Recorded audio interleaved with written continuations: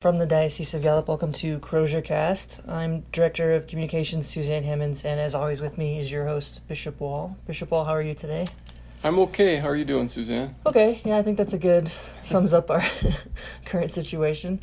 Today we wanted to talk a little bit about sort of a more relevant topic, which is, with everything going on, especially we had our last episode on the coronavirus and how people can sort of keep the faith during that, but now we're seeing, as of this recording, it's been about, a week since the killing of George Floyd and the sort of the nationwide fallout from all of that. So we thought it'd be good to talk about, especially what Catholics can do to keep, how should we react during a time like this? It's not the first time we've seen this kind of killing of an unarmed person and then, protests or reactions.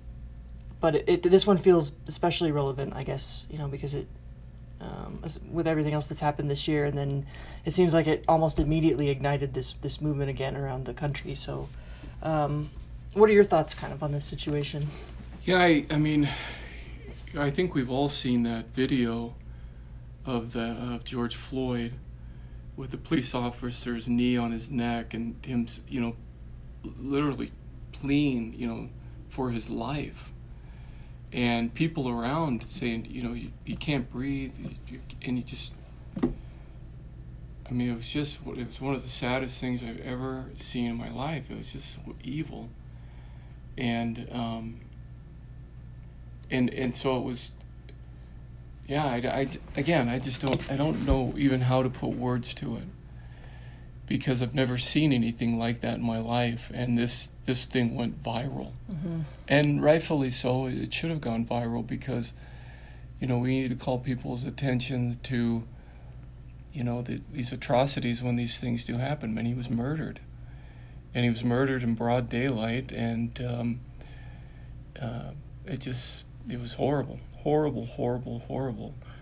And so I think for my first reaction to this, and it's always my first reaction, is probably first was just sadness and shock and disbelief. But I'd say the first thing I did after that was just prayed. So I prayed immediately, prayed for the repose of his soul of George Floyd, and then I prayed for comfort and consolation for his family, because I think I saw an interview with his fiance, and he just felt so sorry for her, and then, I prayed for the conversion of the hearts of the officers that were involved in this, and you can see it. They're all kind of evolved in different levels, I guess, what I could see at least, and obviously the main one is the officer who's since been fired and charged.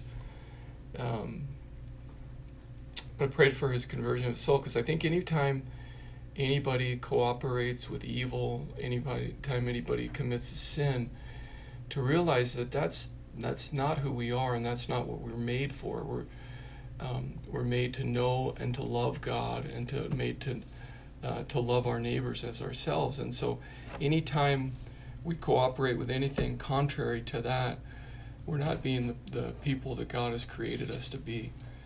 So that was one of the things, and I'm praying that he has a conversion, and I'm hoping that he regrets what he did.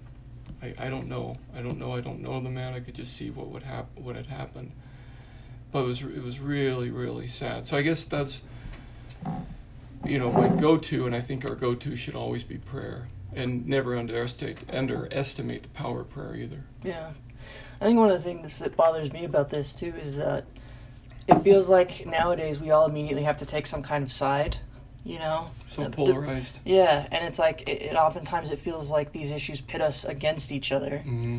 instead of us all working together. Oftentimes, it might be an institution of power of some kind that maybe there's a flaw in there, but instead we sort of, I don't know, in the last 10 years it feels like we've started looking more and more with enmity on our fellow citizens for the things that don't matter. Yeah. Yeah. So do you have any ideas for people that want to have some kind of productive reaction to this? What would you recommend they do? There's prayer, of course. Prayer, yeah. Obviously. I think one of the things we want to take advantage of too is we're in the generation of social media, and as we can see, social media can bring about a lot of change. It gets the message out. I mean, that's how the message of George Floyd being murdered, that's how that got out. And so I think we can bring about changes to unjust systems through the use of social media. I think that's something as well. I think, and it's a term we use a lot, and it can mean a lot of things, but I think dialogue is so important in this because, we have to speak, but we also have to listen. It's that two-way street where people are able to at least, talk about their frustration, their sadness, the things that they that are struggling with, maybe what things are hopeful, all these different things. And we also have to listen too. So it's this two-way street for these things, and I think that way it can be very, very productive. But when we're so polarized, and we vilify somebody who has a different opinion than we do, then we really can't move forward, and all we do is just become entrenched in our camps. And again, and that's as you say, the enmity that we feel toward the other, it just grows and grows and grows. So I think that's something that's really important. I know that this isn't new for us, and I think probably the most recent one that gained so much national attention was the killing in Ferguson, in Missouri, and we saw a lot of things that came out of that, and I think one of the things that did come out of that was that we could see that racism, is alive and well. And, I hate to use even those terms in relationship to it, but it's strong. And I think many times we will stop and say, well, okay, that was a problem we took care of with Martin Luther King Jr., yeah. I think the Freedom Riders, and I think, okay, we've checked that box. Now let's move on. We've already dealt with that, but I mean, you can see it all over the place. It's still there. I mean, we have people in our country. We have fringe groups in our country that are trying to promote a race war. Yeah, which is just absolutely bizarre. It's sad. It saddens me. I love our country. I'm grateful that I get to live here, and I'm grateful that I get to grow up here. But there are unjust systems that are present, and I think that we should be prayerful. We should be productive, and we should really work toward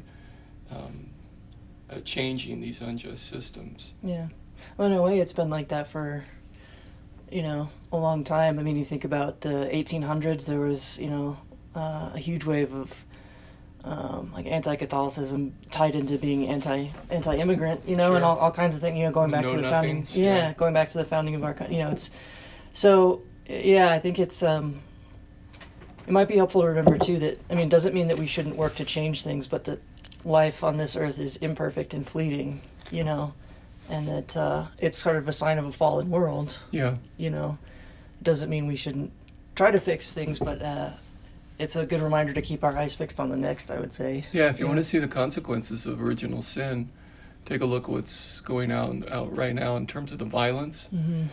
Take a look at the killing of George Floyd. Take a look at the thousands and millions of babies that are killed each day in the act of abortion. I mean, those are the consequences of original sin. Yeah. Do you have anything you wanted to just briefly touch on? I know we can link to it so people can read it, but the U.S. bishops put out a document about racism recently, correct? We did. It came out of a committee that I sit on, and that's the Committee of the Cultural Diversity. But the main committee that did the heavy lifting for that was the African American subcommittee. So I'm the chair of the Native American subcommittee, and it's part of the African American subcommittee. And so it came out of there. So some of the information in there is concerning the Native American people came out of my subcommittee and the wonderful bishops and staff that we have on that. But Bishop Sheldon Faub, he was the one that, like you said, really did the heavy lifting on that, and the people that work with him. I think it's an excellent letter. I think it was a timely letter, and I think it was a good, strong response coming out of Ferguson. And so I think it is something that we need to look at again and reread and reflect upon and say, okay, how can we apply this to today? It all has to do with just changing hearts. Hearts have to be changed. I mean, that police officer that did that was not a loving heart. That was the complete opposite of it. And so it all has to be about, transformation and changing of hearts. There's a quick little prayer at the end of the novena, or not the novena, I'm sorry, the litany to the Sacred Heart. It says, Jesus, meek and humble of heart, make my heart like yours. And so if we have a heart like Jesus, we're going to love like Jesus. And we're not going to give in to sin. We're not going to give in to these unjust systems. And I just think that's important and that's essential. Yeah. I think another thing that kind of, sometimes you'll hear people try to dismiss something like this person was violent or had a violent past, or people are debating whether George Floyd had drugs or something, but it's like that's sort of irrelevant because every human has dignity, even criminals. Like everybody deserves. It's the idea of God is that we get going to confession. We're all sinners. We get absolution every time. We're all created in the image and likeness of God, and I think one of the things that might play into all of this is that's where we're, as a country and as a society, we are moving further and further and further away from God. And the greatest of all commandments is to love the Lord our God with all our being, and the second is like it, to love our neighbor as ourselves. And we move off of that, and that's no longer our moral compass. Then where is it that we're drawing our strength? Where is it that we're going back to in terms of morally, ethically, how it is that we're to live our lives? And I think that's one of the contributing factors to all of this. Look at George Floyd being killed. Where was God? I mean, that act was an absence of the presence of God. Yeah. Do you have any saints that you think would be good to look to? I know I wouldn't really have thought of this, but someone actually mentioned that Pope John Paul II is a good someone to look to because he was so, well, first of all, he was so used to standing up to unjust systems, even at the cost of perhaps his own life when he was, like when he was being monitored by the Soviets. But then also as Pope, he traveled to probably more countries than any other Pope. So he was really invested in different cultures and peoples. Yeah, I mean, when he went to Latin America, there were times, and there were Marxist, communist factions down there that tried to disrupt what he was doing. There's this really powerful one where he just calls for silence and just quiets them all. Yeah. Because that was the time for the gospel to be heard, for him to preach the good news to the people. So I think JP2 would be a great saint. Another one, I would say, because he was our Pope during a lot of this unrest that we had during the Civil Rights Movement. Actually, there's two of them. One would be Pope St. John the 23rd, passed away in 1963. And then the other would be Pope St. Paul VI, whose feast day we just recently had. And because he was the Pope from 1963 to 1978, and that was during a really tumultuous time throughout the world. I think the big year we all remember, we recall, I guess. Some remember, some recall it. And I mean, I was a little guy, but was in 1968. Yeah. And that was such a volatile year. Even myself, when I was in the late 60s, it was probably late 60s, one of my father's students, it was in college, he came to live with us while he was going to school, and there were 6 kids, and we had this guy, he was a great guy, Hansel, African American. And I even remember in the late 60s, I remember my 2 brothers getting in fights, and I'm not even going to use a term that they use, but they were referring to my dad in a certain way because we had an African American man living in our house. And I remember one time my brother had a slumber party, and I think 3 or 4, in the late 60s, early 70s, 3 or 4 of the people didn't come because One or two of my brother's friends that were invited were African American. Wow. And I just as a little kid, I remember that, and it not making much sense to me. Yeah. And I'm 55 right now, and it still doesn't make any sense to me. I don't get it. And I think when you look at that from the perspective of the gospel, to know that we're all created in the image and likeness of God, that has to be the starting point for everything that we do. Then, I mean, that really has to be our launching off point. That has to be our foundation, and to not see this as, simply a black and white issue. I think that's the other issue that gets us in trouble, because that just can make us. It can polarize us even further. But to see this really is, this is an issue of how we as a society are either choosing to love or not to love, choosing to be just or not to be just. This is a society, is how do we look at each other? Do we see each other in creating the image and likeness of God? And if we do that, our actions are going to be very different toward one another. But if not, then what we can do is we can start to objectify one another, and we see that over and over and over. We see there was an unjust killing of Mr. George Floyd. We see that in the violence and the destruction of people's personal property that's going on right now. Mm-hmm. And then we see this every day in our country, in our world, where the most vulnerable, their lives are being snuffed out within the womb. So we unfortunately, as we become a more and more modern society, we seem to be becoming a less and less loving society. Yeah. And I don't think we can give in to that.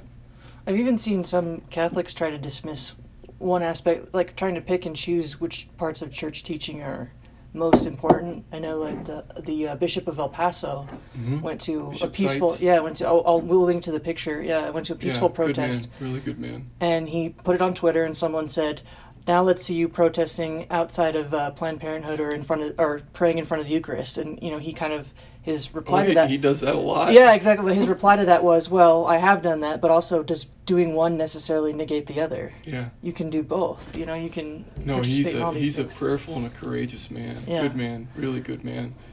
And he's been a strong voice for the immigrant. Yeah. He's been a strong voice for the unborn. He's been a really strong voice. I don't know if a lot of people know this about him, but he's been a real strong voice of victims of sexual abuse, especially at the hands of church workers. He's been a really strong voice for that. He's a man with a big heart and strong conviction, and I was really impressed to see him doing that. Yeah. And not surprised at the same time. Yeah. Not at all. And it's just good. It makes me sad again to see that there are Catholics who would critique that. It's like the church, also teaches that racism is evil. Yeah. you know, just because you protest against racism doesn't mean you also don't care about abortion or things like that. And it's not exactly a productive response either. So it's not at all. But no, I was really, again, not surprised and really impressed. And he is a man who really proclaims the gospel with his life. Bishop Seitz, a good man. And real quick before we sort of move into wrapping up, maybe we can mention one of our own saints who visited our diocese, is St. Catherine Drexel, who in the early part of the century was focused on promoting education for minorities. She was. And again, somebody literally put her money where her mouth was. She was a wealthy person. She asked the Pope to send a religious order to minister to two underserved portions of our population, African American, Native American peoples, and so who have a history of just being the treatment in our country has been horrible, awful. And the Pope said, "Why don't you start one?" And so she did. So she started the Sisters of the Blessed Sacrament, who continue to serve in our diocese. And their main goal was education to two groups that were not being properly educated or weren't giving equal share in the educational system. And so she's founded her sisters, and so Native Americans and African Americans, and so I think that's another saint that we can look at, and we can ask her for her intercession in all of this. And I think we can also be inspired that here's somebody that did work for change in a positive way. Yeah. So, great. Well, as we kind of wrap up here, I mean, a lot of people are saying a lot about these recent events, but maybe from a specific Catholic perspective, is there anything else any thoughts you'd like to leave us with?